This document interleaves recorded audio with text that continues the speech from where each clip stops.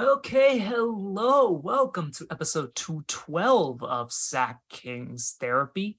In this episode, not that much news to go over regarding the Kings. Basically, we're waiting for the dust to completely settle on the Donovan Mitchell stuff. But other than, yeah, so basically, it's going to take probably a little bit more time for anything to happen. But until then, there's been very minor news. So in this episode, we're going to actually do the quiz that I originally had prepared for last week's episode. So we'll do that quiz, and then we'll also talk a little bit about wrestling. There's some stuff that happened there, and you did know for you, I guess I almost said eagle-eyed listeners, but I guess rabbit-eared listeners, you'll have noticed that I said we, which means that Fong is indeed here. Hello. Yeah, I will not be quizzing myself. I don't know how that will work, but yes, Fong will be the quiz taker. I will be the quiz master. And yeah, we're going to have a lot of fun with that. But just before we get into the quiz and AEW, we're going to quickly kind of get these housekeeping notes out the way. So a report came out. I don't even remember where it came out from. I think it was Brian Windhorst of ESPN. He said the Kings showed interest in Jordan Clarkson.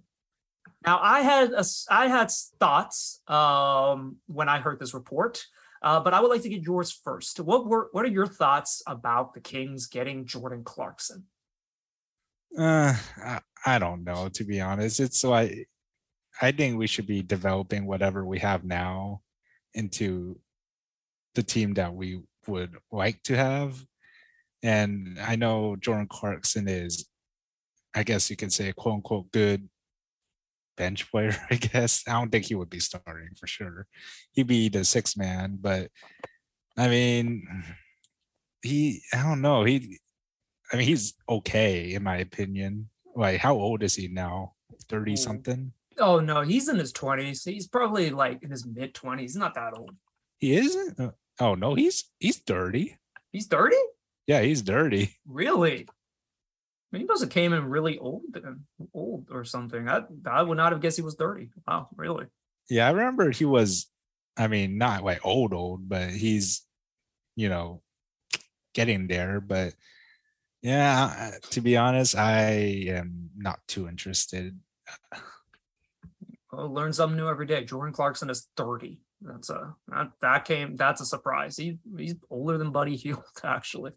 Wow, but my first thought was, like, originally when people were clamoring to sign Malik Monk, I was thinking, like, we already have Terrence Davis. He kind of fills that Malik Monk role, but there was, like, looking back, I can talk myself into, there was a little bit of room for, like, in case, like, TD doesn't work out, you now have essentially another person that could go off the bench. And so, like, you can talk me into, like, I talk myself into getting into the Malik Monk signing being good. But if you're adding Jordan Clarkson to all this, that's just overkill. You already have too many guards, I think, as it is. Like, you're going to have to give minutes to Jordan Clarkson because of his contract. And, he's going to expect minutes on this team. I don't think there's going to be enough room for him. And, sure, like, you can add, when you're the Kings, you need talent, and Jordan Clarkson is a talented player, but that is overkill if we are actually trying to go for Jordan Clarkson. Yeah. Also, what would we trade for him too? I don't know, like, what's his worth, to be honest. So from what I heard, like, he might be going for 2 seconds. Like, that's actually not bad. Okay. We're sure as hell not giving a first round pick for him, especially if you're the Kings. You're not giving a first round pick for Clarkson. Kings draft picks are just too valuable that way. So it would probably be 2 picks and then probably a player going back. Although his contract might be a little tricky.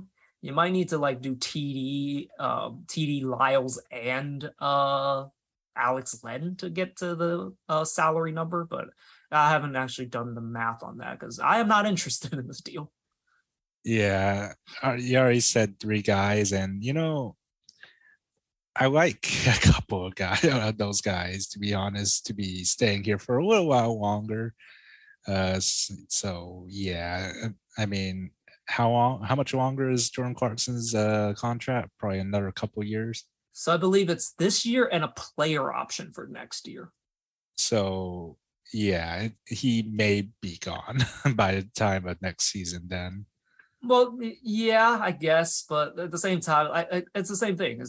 You don't really need a guy. I mean, again, talent wins the day, but it's too much talent at one position, and they all kind of do the same thing in that they score and don't really play defense. Terrence Davis is the best defender out of that group, and he's not exactly great. So, like, somebody needs to play defense, as I've always said. Jordan Clarkson ain't it, and I think you've got enough firepower now. Again, talent wins the day, but it's a little bit too much in one way. yeah, I mean, this is only like one rumor. Hopefully many to come, because I don't know what other rumors there are in terms of trades. Like, the only other guy I'm like remotely interested is Jared Vanderbilt, because like he's a wing, like he's a defensive player, but like, he's a very offensively limited, but I think you can, I think you can sacrifice a little offense now, just because you got enough guys that I think you can space the floor basically at all times. But thinking more about it, like Rashawn's kind of a version of him. So I don't know. Like, that's the only guy I'm interested in on the Jazz now. But like, yeah, let's see what else kind of pops up. You never know, like someone just becomes available for some reason. Yeah, let's hope so. Okay. The other housekeeping thing, NBA 2K ratings came out. So we looked at the Kings ratings, and they actually released all of them. So I thought that was actually pretty interesting. So Sabonis 86 overall, and De'Aaron an 84. Yeah, a 72 3-point rating. That's interesting. Sabonis is a 74. That's also very interesting. Harrison Barnes an 80, and then it drops off to Davion 77 and Kevin Huerter 76. And then Malik Monk 36 or 76, and Terrence Davis 76. Rashawn Holmes, disappointingly, 75. The same as Trey Lyles and Chimezie Metu? 75 too, huh? Okay. I imagine it's going to go up during the season. But I thought that was interesting. But what are your thoughts on, say, Sabonis being 86 and De'Aaron being 84? I feel like I'm pretty sure this is based off of last season's performance, right? Correct. So yeah, it's a little low compared to what we've seen in the very few games that they did play in. So I'm expecting throughout the season they'll update these stats, but yeah, those 3-point ratings are a little interesting to be honest. Who would you say is the best 3-point shooter on the team as of right now? Yes, I would want to say it's either Kevin Huerter or Malik Monk. I mean, they're the second and third. Number one, Harrison Barnes. I think that's a little off, honestly, but like Harrison did shoot 39%. Like, I mean, it is a very good number. So I thought it was interesting. 2K ratings, I don't think overall mean much. And let's be honest, probably didn't watch the Kings thing. Like, why would you? I think De'Aaron's honestly right where he's at. 84 is about fair. Like 85 would probably be where I would just give him an extra point, just 85 for the sake of raising him to 85. And 86 sounds like where Sabonis is. Like maybe an 87, but like that's right where he is. And then, yeah, the rest of the bench I think should be a little higher. But honestly, if they were a little higher, Kings would be a playoff team. Yeah. So far, according to this website, it's like a 79 overall, tier 2. They consider this a tier 2 team. Interesting. Let's also remember, I think it was 2K16. The Kings were a top 6 team. Yeah. The Kings have a way of just somehow fucking things up. I don't know how they do it. And by the way, the Rashawn Holmes rating is getting more disrespectful by the minute. He's a good 79, but he had a really bad year last year. Yeah, these dunk ratings too are a little interesting as well. I mean, then again, now that I think about it, we don't really have any dunkers in our team. Yeah, the Malik Monk is a really good dunker. Like, yeah, him and De'Aaron having the same. They're actually both pretty good dunkers. Harrison having an 81. Like, no, he's about a 60, honestly, at this point. Yeah. But yeah. So overall, I thought, you know what, fair enough. Like, it is what it is. Don't take too much into 2K ratings, and if they are better than what their rating is, you got to prove it out on the floor. Mm-hmm. It'll also be pretty interesting to see when Keegan Murray's rating will come out during the season. I want to say I thought I saw somewhere he was around a 75 or 76. That is just a starting number for now. Yeah, rookies tend to not be high at all, just because the creators don't really know what to expect. Yeah. Okay. Just a quick note. Russell Westbrook being a 70, I think a 77 or a 78, and Pat Bev being a 79. Like, that's some disrespectful shit. I'm just gonna say that. Jesus Christ, that's a bit mean. I think Russ is at 80.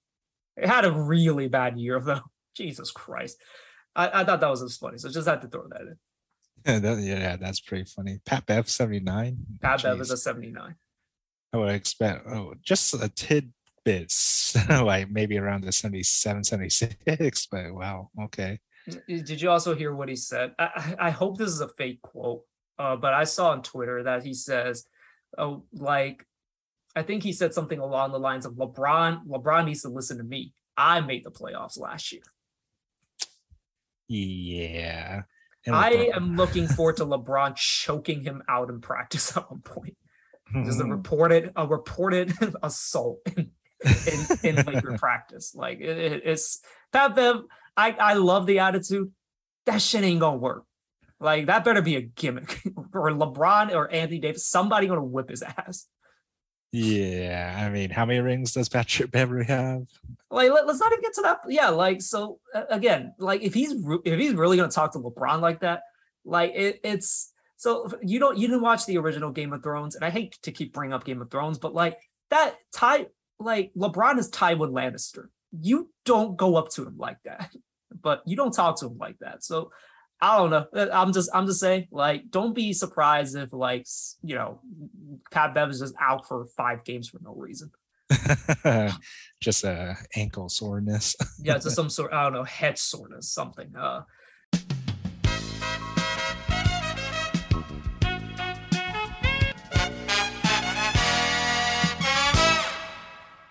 All right.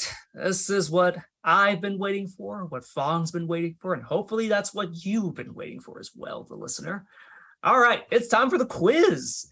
Okay, same rules as before. Each question will just be 1 point. It's all or nothing. I'm not going to give you any partial credit or anything. All right. There is one question I'll give you a bonus point if you get it right. Uh-huh. But other than that, yes, you basically, if you score more than 3 points, I'll get you a gift. I don't know, something. I'll never like get that part out. So anyways, so there are 1, 2, 3, 4, 5, 6 questions.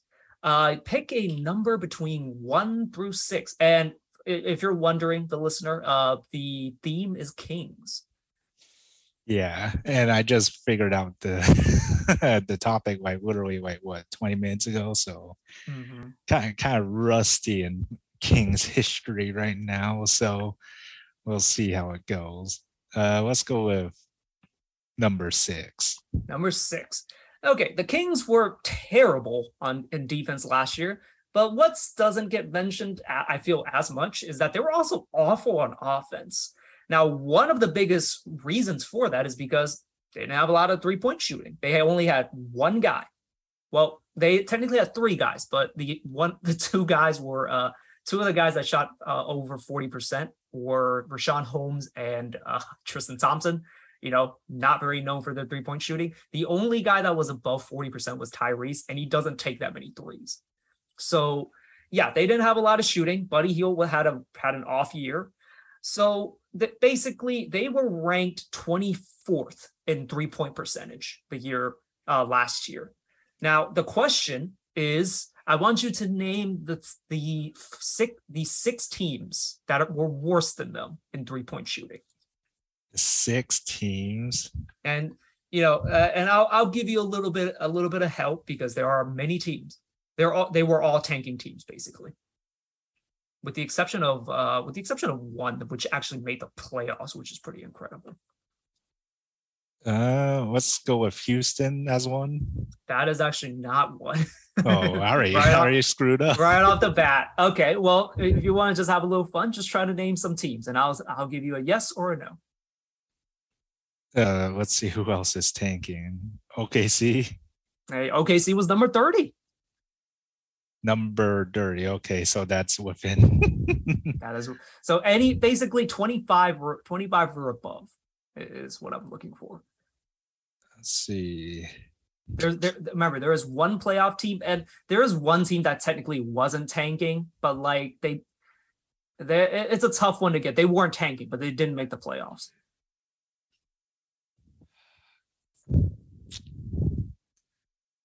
Orlando. Orlando is 28. By the way, I didn't mention Houston was 21st, which is actually pretty high. Oh, really? What the heck? Yeah, now if they only played a shred of defense, that'd be great. But so that was interesting to me.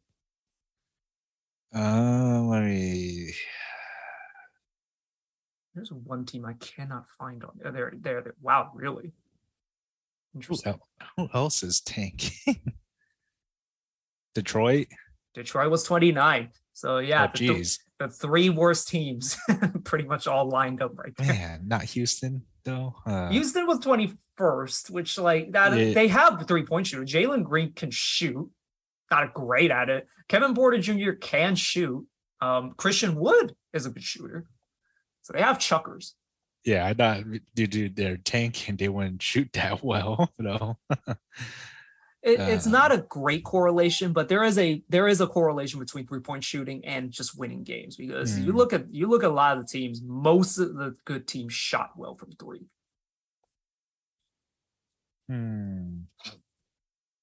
Well, Kings is one.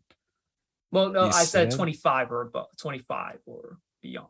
25 or lower is what I was looking for. Yes, the Kings are 24th at 34.4%. I guess you could say these last 3 are these 2 of these are really hard to get. So if you can get just one more, I'll just tell you the other 2. Indiana is 25. Yes. Ooh, that's a good one. Barely. Do you want me to just give you the other 2? It's gonna be really hard to get these 2.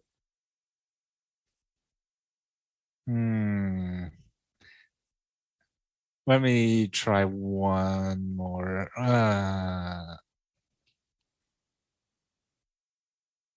How is Toronto?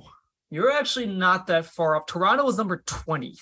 Oh, They were not a good 3-point shooting team. And this is actually where it starts to kind of break off, where you see like I just said there's a correlation, but this is kind of where it, bucks the trend a little bit, because they were 20th in 3-point shooting, and Dallas, number 19th, won 52 games despite only shooting less than average from 3. Oh, okay. So, all right. And so let's see. I'm missing 2 teams, you said? You're missing 2 teams. I don't even know. If you can get these 2 teams, I'll give you 3 tries. If you can get these 2 teams, I'll give you the point. Gosh. Who else did I say? I guess can you consider the Lakers? Yeah, you're actually really close. The Lakers are not it. They're number 22. Dang, really?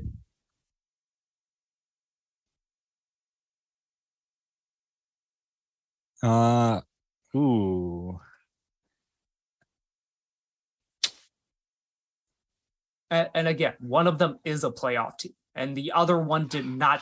They didn't make the playoffs, but they definitely did not try to tank.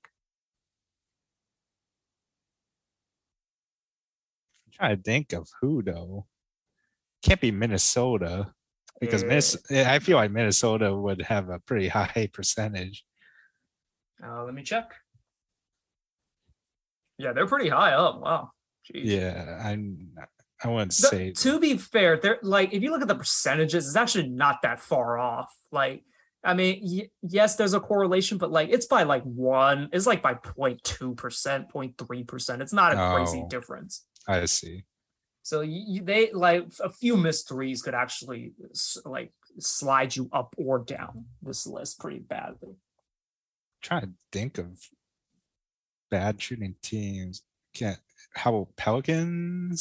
Pelicans is one, number 27. They're the team that made the playoffs. Granted, they made it through the play-in, so it's not exactly like, the most traditional way, but yes, they were a very bad three-point shooting team, but they made the playoffs. Let's see. Do I get a hint for the last one? I'll give you, okay, Eastern Conference. This is your last chance, by the way. You gotta get this one. Eastern Conference. Eastern Conference.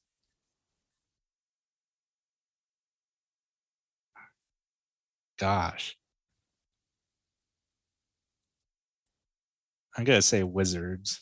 Wow, you got it. It is the Wizards. It is. Yes, the Wizards were number 26th in three-point shooting.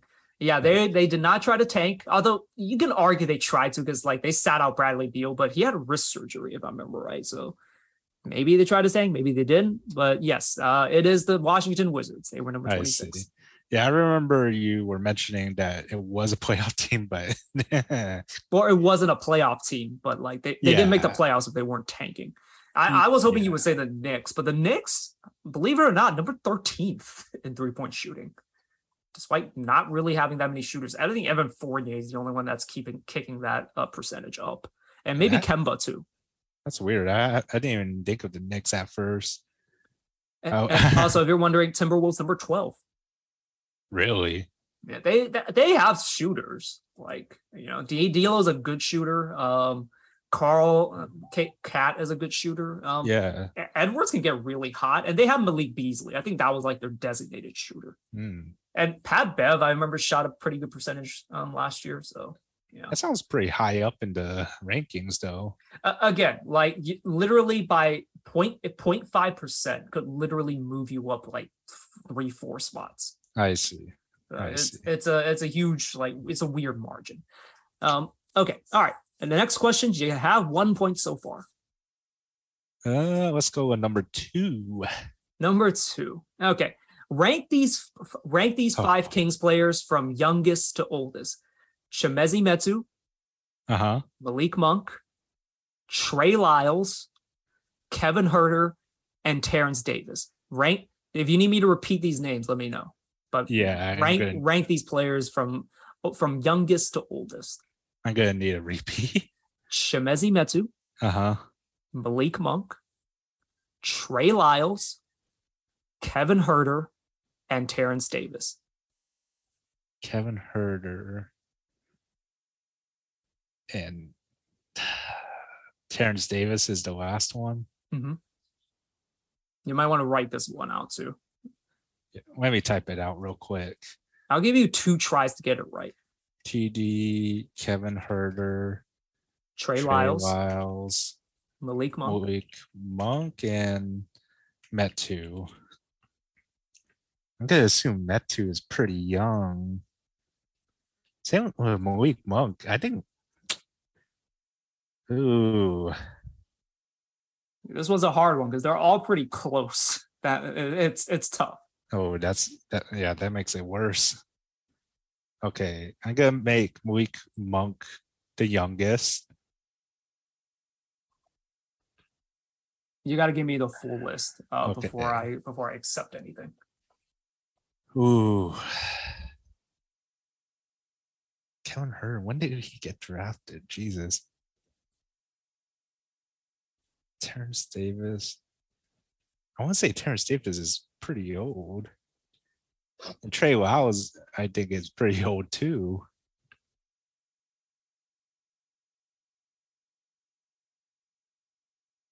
I'm gonna go with Malik Monk, Kevin Herter. Oh man, this one's a tough one between TD and Trey Lyles. Don't forget Metsu's in there too. So. Oh my gosh. Metu. Oh man, I don't know. Okay, so Malik Monk, Kevin Herter, Metu, Terrence Davis, Trey Lyles.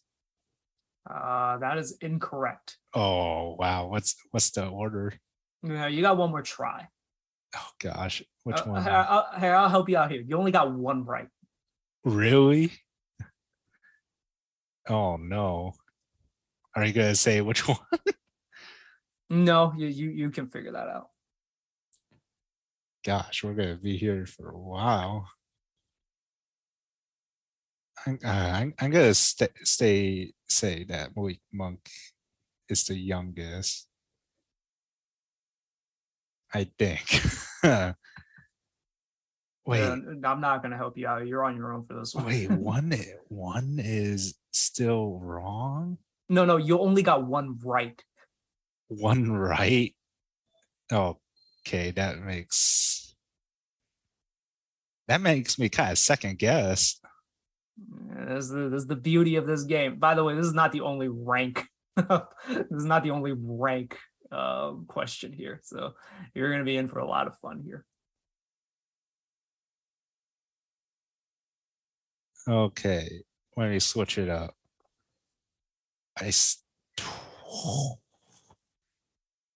Okay, it has to be then Kevin Herter, Malik Monk.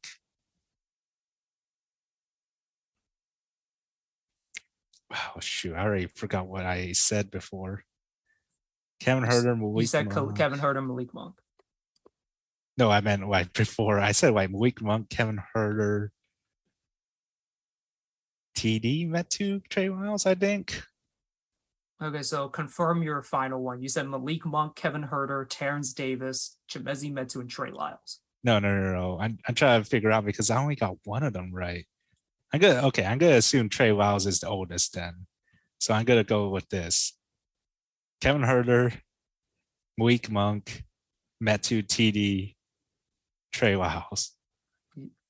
Oh, you second guessed yourself on that one. You got 4 out of 5. So unfortunately, you will not get the point. This is how close you were. Kevin Herter, Malik Monk, Terrence Davis, Chimezie Metu, Trey Lyles. And Terrence Davis and Chimezie Metu are actually the same age, but Terrence Davis is younger by a few months. Same thing with Kevin Herter and Malik Monk. They're both 24, but they're like, I think 6 months apart, I think. And yes, Trey Lyles is the oldest. Dang. Yeah, the reason why I switched it around because only one of them was correct. And I knew it was either Malik Monk or Trey Lyles that should have been, either the youngest or oldest. But well, that's the ironic thing. You switched Malik to number 2, which was correct. Yeah. But yes, Trey Lyles is the oldest. Like I knew Trey Lyles is old compared to the other 4, and I'm kind of questioning Malik Monk's age compared to like the other few, I guess. Yeah, this one was a tough one, but I purposely made it that way because, of course, I didn't want to do put Harrison Barnes in here because he's clearly 30. There's nothing to really guess about that. Let's see, how old is Trey Lyles? He's 26. Oh, geez, that's pretty young. He's actually older than me. So, yeah. So there we go. He is an old man. Okay, luckily I chose Trey Lyles as my one and only correct one. Yeah. So unfortunately for you, no point, but great try here. Okay. All right. Pick a third question. Let's see. You said 2 and 6 so far. So let's go with 4 then. 4. Okay. I just said there were ranking questions. This is another ranking question. So, all right. So no real intro. Just rank these Kings players in order of threes made in their career. Okay. So I'm going to give you 5 names, and you just name them from 1 through 5. Let me pull out my notepad to write them down. Mm-hmm. Go on. Peja, Mm-hmm. Mike Bibby, Okay. Buddy Hield, Okay. Mitch Richmond, Uh-huh. Francisco Garcia. Francisco Garcia. Jeez. Put these players in order of threes made.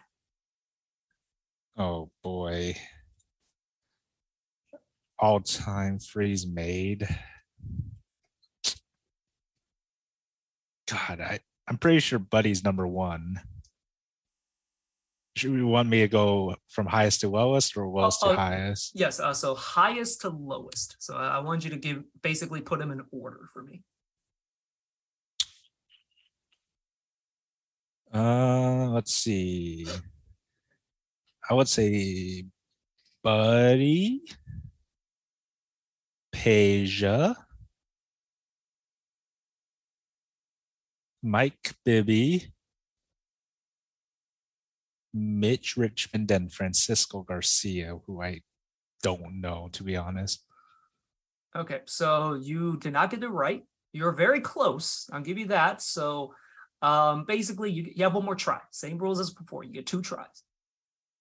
Are you going to say how many I got or no? I'm not going to say how many you got. You're very close. I don't even remember who Francisco Garcia is. Okay, I know for sure it's Buddy. Then Peja for sure.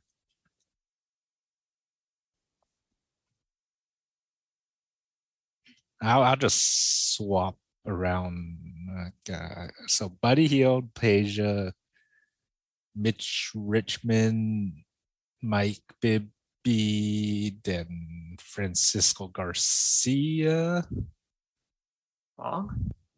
That is absolutely correct. Yes, it is Buddy Hield, Peja Stojakovic, Mitch Richmond, Mike Bibby, and Francisco Garcia. And there is a huge gap between Mike Bibby and Francisco Garcia.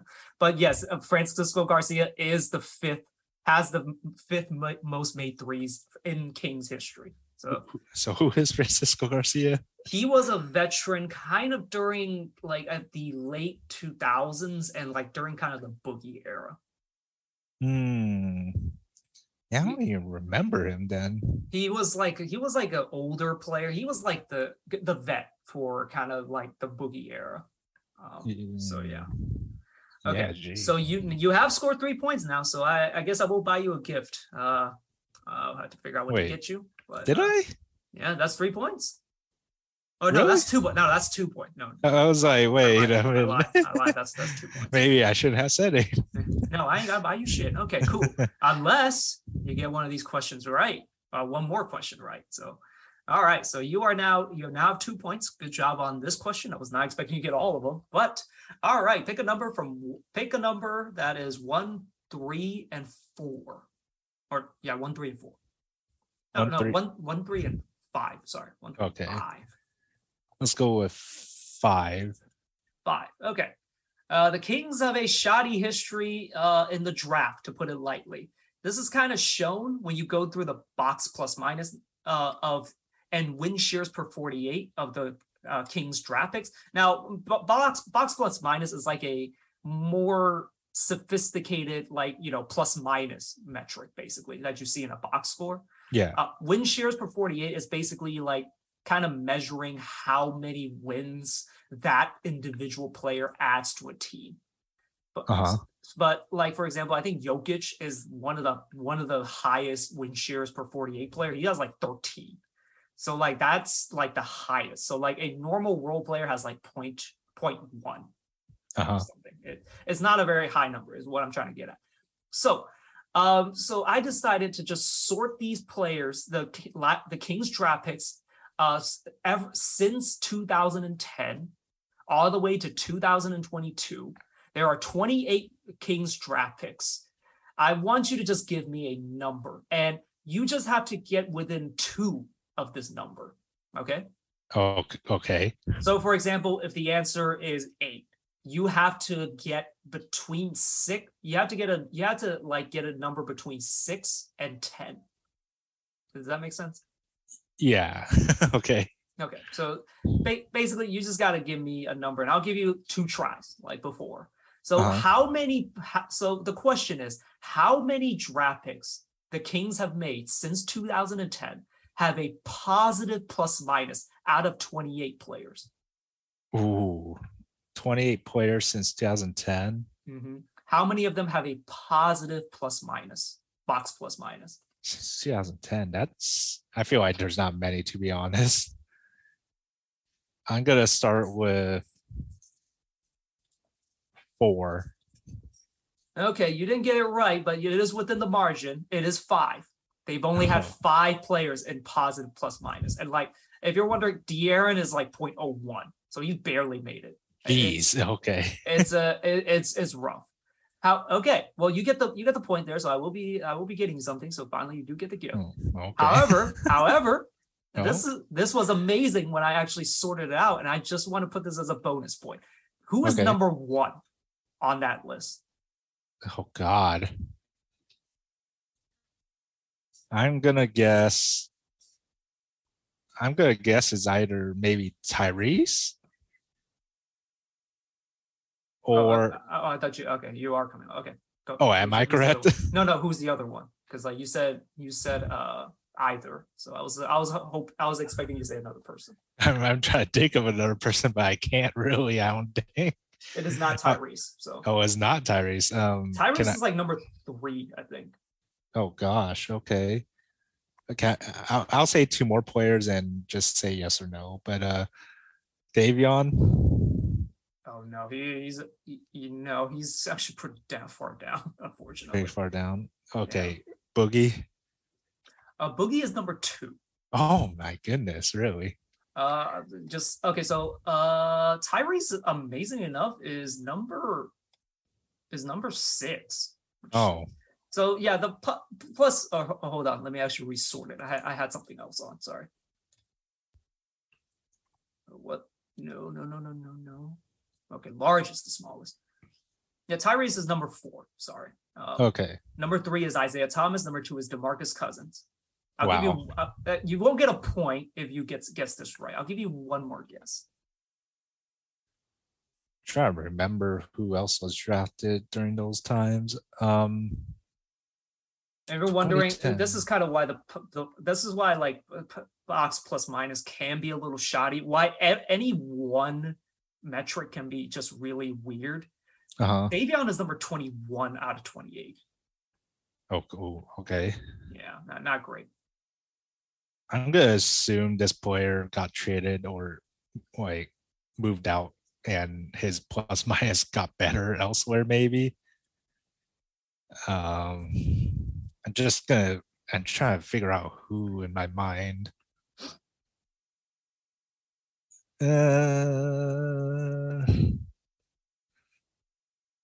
Gosh, Buddy Hield.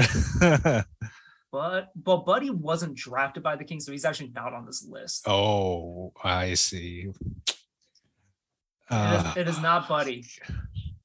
It is the mascot for this podcast. It's Hassan Whiteside. Really? And not only leads the Kings in box plus minus, leads in win shares too. So yeah, so the best player the Kings have drafted since 2010 in the 2010 draft, Hassan Whiteside. Really? Jeez. It is Hassan Whiteside. Gosh, I mean, he's been in a lot of winning teams, but well, no. Here's the really dumb thing about him. He is a guy that his numbers always look great, and even the advanced numbers make him look really good. But of course, if you watch the game, like you're just, what the fuck is this guy doing out there?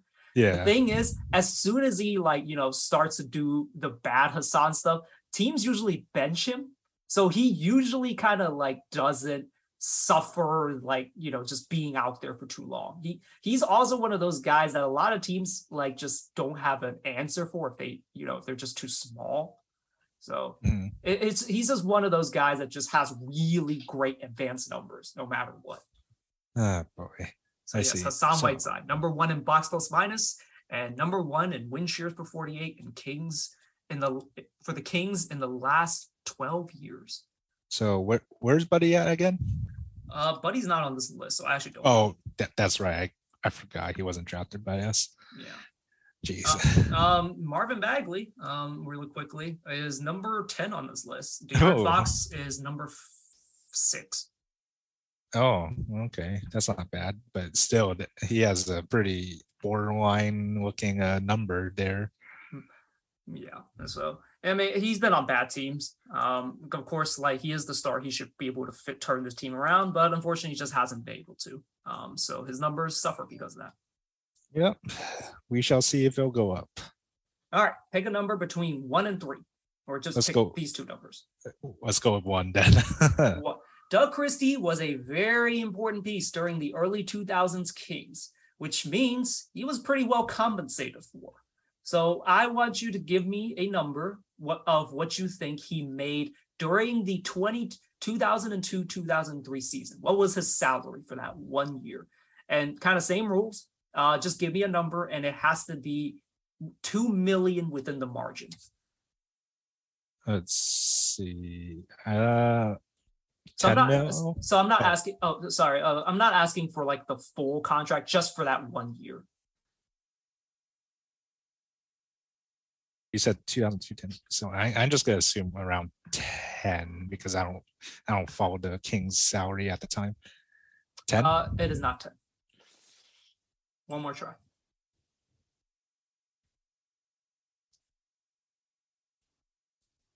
This is a problem now. It's either higher or lower.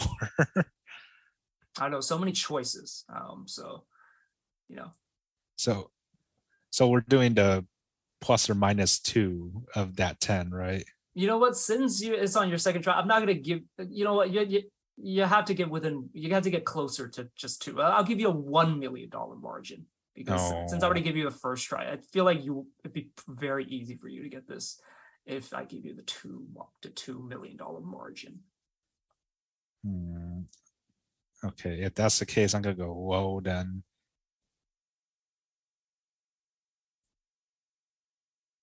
8. Now, if I gave you the $2 million margin, you would have actually gotten this point. But unfortunately, you're just a little too high. His salary was $6.2 million during this season. Jeez. And this was the interesting tidbit. He signed a 7-year, $48 million contract, apparently. So we don't get those kinds of contracts anymore. The 7-year, I mean. Apparently, the Spurs tried to actually steal him away by offering him 6 years, $45 million. But the Kings upped the ante and paid and got him a $48 million contract over 7 years. Oh, okay. So I thought that was kind of interesting, just the fact that it's a 7-year contract. Yeah, it's pretty unheard of now. You see, I mean, you still see that in MLB and NFL, but aren't they like 10-year contracts? I know MLB has like 10-year contracts. Granted, it's a lot of money though. Like, was it $300 million over 10 years? That's a boatload of change. Yeah. Oh yeah. Same with NFL for certain contracts, but yeah, not to the extent of MLB. Yeah. Okay. Final question, number 3. Okay. Anjali Ranadive, that's the daughter of Vivek Ranadive, who is, by the way, the assistant general manager of the Stockton Kings, lest you forget. Yes. Has an iTunes single in 2004 called Nobody, featuring this famous rapper. Now, I'll give you 4 names. You pick the name that you think is the rapper, and you only get 1 try. Gosh, okay. Okay. Option A, Meek Mill. Option B, Tyga. Option C, Drake. Option D, Shaquille O'Neal. What? Okay. I feel like I remember reading about this. I want to say Tyga. Wow, good job. It is Tyga. It is Tyga. I made sure to just put in a random name in there. like a Meek Mill, and then famous rappers like Drake and Shaq's not a famous rapper, but he's famous. But yes, it is Tyga. Okay. Yeah. For some reason, I think I remember reading about that when she was announced as assistant GM for Stockton Kings. And I was like, okay, that's interesting. I did take the liberty of listening to some of her songs. They're not bad by any means, but like she does. I like, not to even sound mean or anything, but like I could get why her pop career didn't go up, because she really did not stand out at all. Like it was a very, generic style, and honestly a bit of a generic voice. You couldn't really tell her apart from a lot of other artists. But hopefully she finds some success being the assistant GM. But if you want to get into nepotism stuff, that's kind of where you start. It's not a great look that she got this Stockton Kings job, but hopefully she puts in the work for it, because she basically walked into that job from her pop star run. So we'll see how it goes. Yeah, if I remember correctly, didn't she also like sing and perform for halftime shows for us? She did, I think. For the Kings. Yes, I forgot which song she performed, but she did perform. Yeah, I don't think we were there I don't think we even saw it like when we were streaming either, to be honest. No, like it's very shot. Well, I don't think she's done it in a while. Like when the arena like first opened, like was when she did it. I see. It's actually been a while. So, okay, well, good job. You scored 5 points. No, 4 points. Yeah, sorry, 4 points. So good on you. I'll get you something. I'll have to figure out what. But yeah, again, good job. I'll try and create a harder quiz next time, because apparently this one was too easy. So yeah, we'll see. Maybe you create a quiz for me. maybe another Warriors quiz that wasn't as easy as it was. Well, your Warriors quiz, Kings quiz, I'm up for anything. So, okay. Well, thank you for taking part in this quiz. It was very fun researching these. A lot of work, but it is rewarding at the end. So, hope you enjoyed it as much as I did making it. Okay, let's kind of turn the gears a little bit. We're going to just talk a little bit about wrestling. I was originally going to talk a little bit about Clash of the Castle, but you did not watch it, so not much to talk about. But yeah. Yeah, I just saw the results about it. And other than that, I mean, some of them were, I guess you could say, kind of expected. Well, either way, like I'll say this: Sheamus and Walter or Gunther. Amazing match. One of my favorite matches of all time. Just Walter is perfect at he has a style of match where he is the monster guy that beats the shit out of the babyface. And then, the babyface, stands up almost in defiance, and he just clotheslines the shit out of that guy and basically just kills them. And it's one of the greatest finishes ever. He's done it like 3 times already, but I love that finish. And then the main event, one of the best near falls of all time. The Drew McIntyre spear into Claymore on Roman. It was such a good near fall that I swear to God, I thought it was a 3 count. And then Solo Sikoa debuted and pulled him out of the ring. One of the greatest near falls of all time. So those are my only notes. Those are what I really want to talk about at Clash of the Castle. But let's shift gears to AEW, because you have not been following AEW, have you? No, definitely not. Well, this is good. Well, I'm glad, because I want to get your genuine reaction out of this. So at the show, MJF returned after a long after basically doing a work shoot where he called Tony Khan, the owner of AEW, a fucking mark, and a great promo.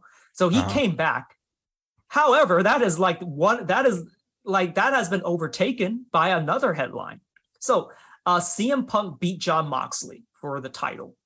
And after the title, he goes on let's just say, unprovoked rant on Hangman Adam Page. You know who he is, right? Yeah. So he goes on a rant where he calls him essentially a fucking clown, a fucking piece. Basically, he just buries him, just calls him an idiot, a piece of shit, everything.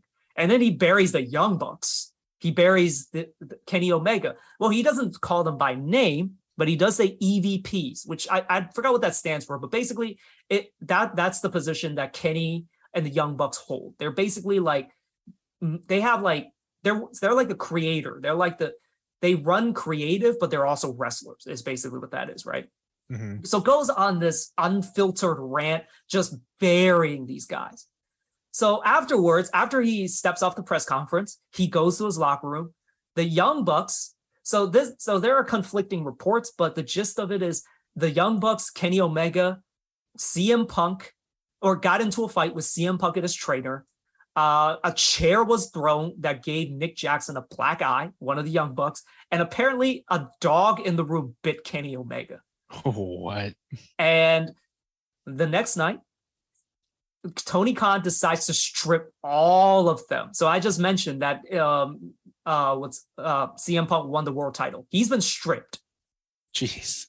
And also the Young Bucks and Kenny Omega won the trios titles earlier in the night too. They got stripped. And the word now, so this is what actually happened already. Kenny Omega and the Young Bucks have been suspended. And there's actually rumors going around that CM Punk is done with the company. Okay, geez. Oh, give me your immediate thoughts. That's actually a lot. This is not kayfabe. So there is a chance it is kayfabe. Okay. But with the way it's being reported, like Sean Ross Sapp is kind of the main guy I follow on this, and he is very good at he's very good with his reporting. And this is like, there are like a lot of signs that can point to it being what we call work, in kayfabe. But there's a lot of signs where he has been talking to a lot of people, and he's getting the vibe that this is real. Okay. Well, CM Punk retiring. It's only been like what, a year? A year. It's only been a year. I mean, power to him, I guess, but is this gonna be a retire, or is he gonna move somewhere else? I think he's done after this. Here's the thing. I don't think it would be by choice, because I don't think any place is hiring him after this. Maybe Impact hires him, but WWE ain't taking him back, I don't think. And AEW, they're not taking him back, I don't think.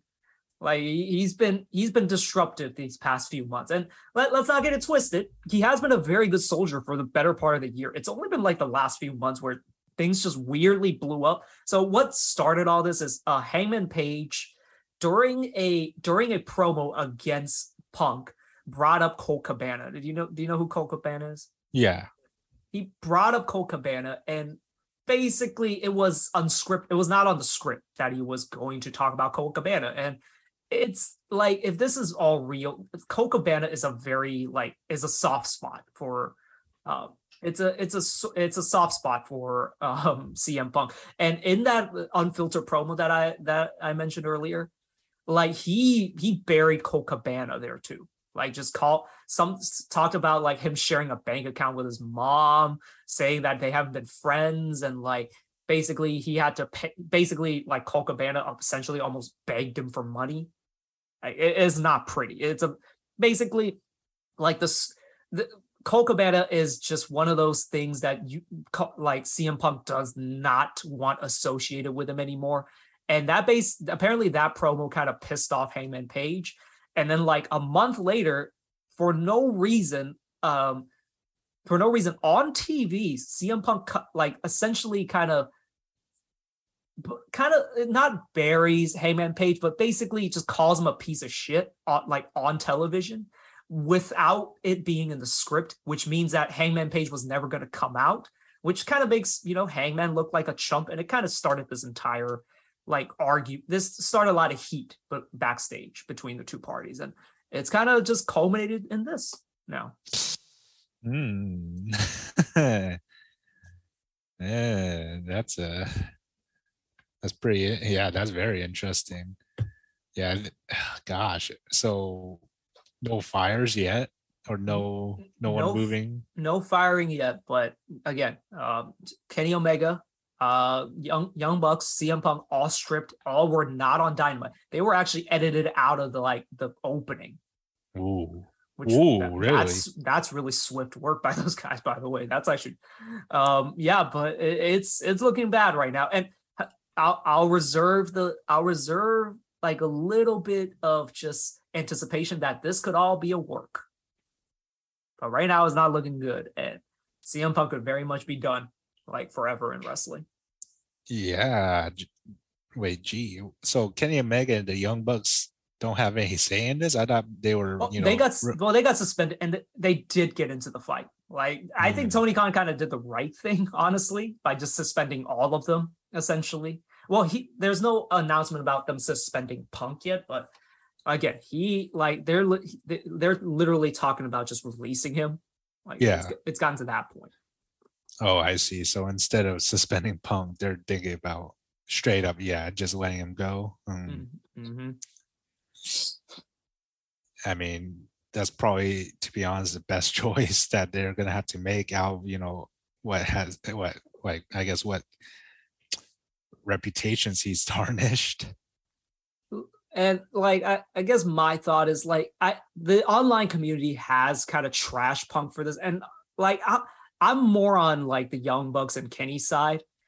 But like, I will say this: Punk has been like, a very good soldier for the better part of the year. And again, it's only been like these last month or so that he's been this big of a dick backstage. But for the most part, he's been a good soldier.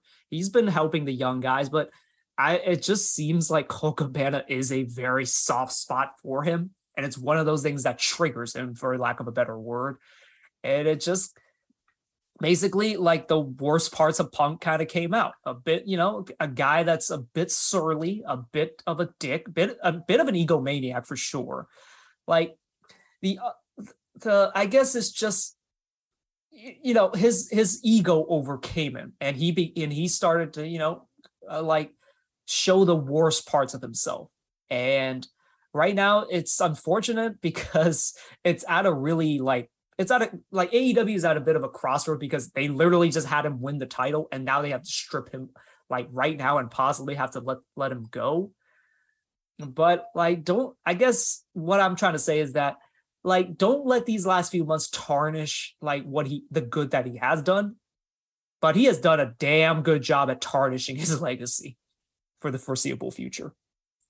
Yeah, like you said, he's probably not gonna be in any other promotions ever unless for some reason someone will invite him for like I actually don't think anyone would invite him for anything anymore. There might be a promotion out there that's willing to offer him money. I think there will be, but it won't be anything like that of note, like any of the big companies. But like, by the way, I'm not a Punk fan. By the way, I've never really been a Punk fan. I was kind of a fan of him in 2011, but like, when the pipe bomb that launched him into being a star. But like, even then, because I was still watching wrestling, so like, his pipe bomb didn't resonate with me as much. But it was an exciting time, and that was really the only time I really liked him. And then, like, when he left, he became a myth. He became this legend that walked out on WWE, and he basically just became this legend that was bigger than the actual like man himself. And then he basically just had more value to me if he just stayed out of wrestling, because he would always be this guy that's the rebel, like this, basically the encapsulation of everything anti-WWE. And then he went back to WWE backstage. So like, that kind of ruined it for me already. And then he came back, and everyone was like, oh, I can't wait to see him wrestle these guys, wrestle this guy. I'm like, I don't really care, because I'm not really looking forward to him wrestling anyone, because this new crop of wrestlers is just better than him for the most part, like in ring wise. And I just like wasn't looking forward to him coming back anyways. But like, again, he's done good like this past year, but these last few months have been bad. And unfortunately, I think that's more or less how he's going to be remembered for a while.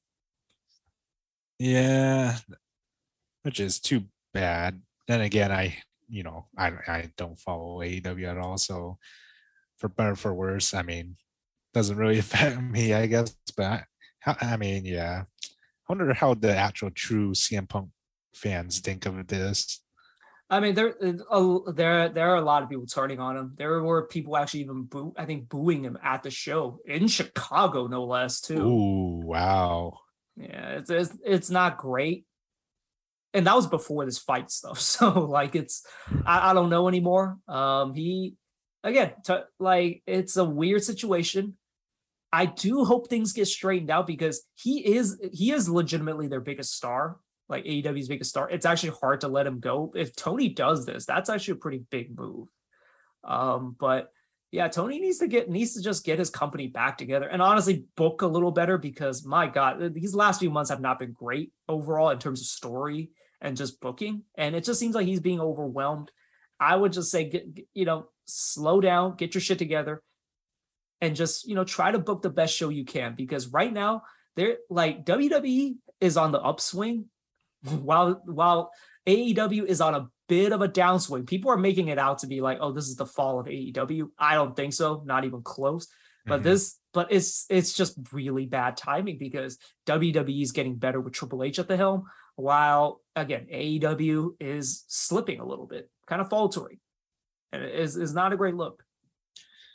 Yeah, that'll be interesting. How I doubt WWE is going to capitalize on this anyway. So, well, I think they can. The Triple H has been really good for the most part. For the most part, like especially comparatively to what Vince did.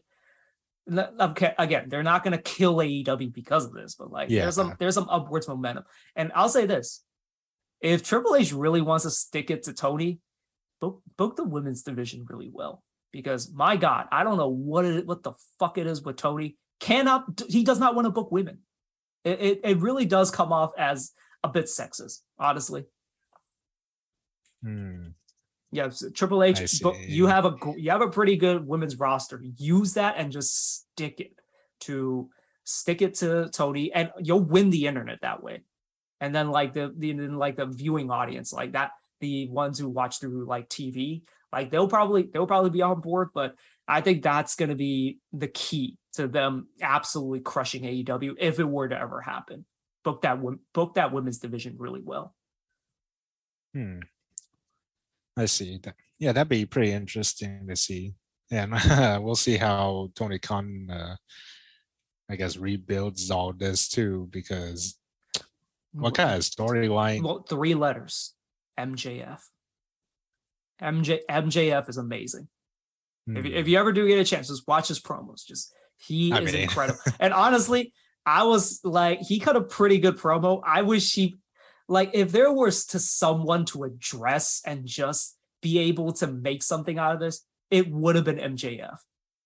Ooh, he definitely is going to say some stuff. Well, it already happened. He didn't. It was just he would have been the guy. But I want to see where this goes. But MJF, he just came back and at the perfect time. Granted, because of this locker room fight fiasco, he kind of fell to the back seat a little bit. But MJF can rise out of the ashes. He is that good. Yeah. What kind of storyline did CM Punk come out from? Just the same one that he's been doing with Jon Moxley? It was a weird one. So basically, after winning the title from Hangman Page, he got injured. So they did a weird interim title, which is not the actual title. You're just holding it while the champion is recovering. It's like it's what they do in UFC. And so they had the title unification match on Dynamite 2 weeks before the pay-per-view. And Jon Moxley literally beat CM Punk in 2 minutes. And then 2 weeks later, CM Punk beats him in pay-per-view. Really stupid story. The story was like Punk was trying to tell a story where he is healthy, like physically, but he's getting into his head. Like he doesn't have the confidence anymore. And sure, that's a pretty decent story. I just wasn't a fan of Punk, and I just didn't like that story. But yeah, it was a pretty shit story, kind of, I thought, going into the pay-per-view. And now it's just snowballed into an entire clusterfuck, a giant shitstorm, or whatever you want to call it. I see. Well, yeah, I guess we'll see. I'm actually scrolling down through the roster of AEW. They got a lot of people. Not gonna lie. That's what I was even saying before Triple H took over, was that WWE releasing these guys does not mean AEW has to sign them. They have too many fucking guys, and honestly, don't have enough time to feature them all. You know? Yeah, geez, they definitely need multiple shows. They only have like what, 2 shows a week now? Yeah, 2 shows a week, but there's also like 2 other internet shows that not a lot of people watch. But at the same time, like I don't think they use their TV time all that well. Again, they do not like featuring women. And I believe it is very much a Tony Khan decision. That's, I think, where they could actually like really improve their just product overall, but he just refuses to do it. Yeah, there's a lot of like singles where they only matched like maybe 6 times this year so far. Especially Sean Spears. He just came what last year too, or 2 years ago. Oh, he was there when it first started, but like he's an undercarder now. Like, and also like there was a flood of WWE guys that were getting more TV time, and like they were kind of pushing their original guys like down the card a little bit, and it was getting a little annoying. Like again, the CM Punk stuff where he kind of just went straight to the main event, I did not really like that. I mean, and it took a while. I really didn't like it when he won the title. I get it, he's the biggest star, but like I did not like it just because I just didn't think he should have won the title. I get it, money, he's the biggest draw, whatever. I just think you should have done it with one of your guys, like your guys, as opposed to, just putting it on the biggest draw and just kind of, brushing your homegrown originals to the side that way. Yeah. Yeah, we'll see. Yeah, we'll see how this all turns out. A crazy week in wrestling. So yeah, ultimately, I don't think this will bury AEW. They have a big roster, they have a lot of talent, they can recover. But this is a bad time for AEW, but I do think they'll get over it. Oh yeah, for sure. Okay. Anything else you want to quickly talk about? Not that I know of. Still waiting on those news. Kickoff actually, started for NFL, which is nice. I haven't kept up in baseball or playoff whatever stuff for that. And I guess, do you want to talk about the Queen? R.I.P. That's all I got. Yeah. Other than that, yeah, that's about it. Okay. Well, thank you guys for listening. Sorry for ending on that down note. I didn't think we were going to talk about the Queen of all people. But yeah. Thank you guys for listening to this one.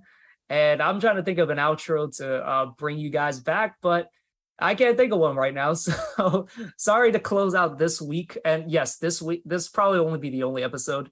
The season is about to start soon. We'll be getting back to probably more episodes during the week after that. But as it stands now, thank you guys for listening to this week's episode. We'll catch you guys back on the next one. Yeah, we'll see you guys later.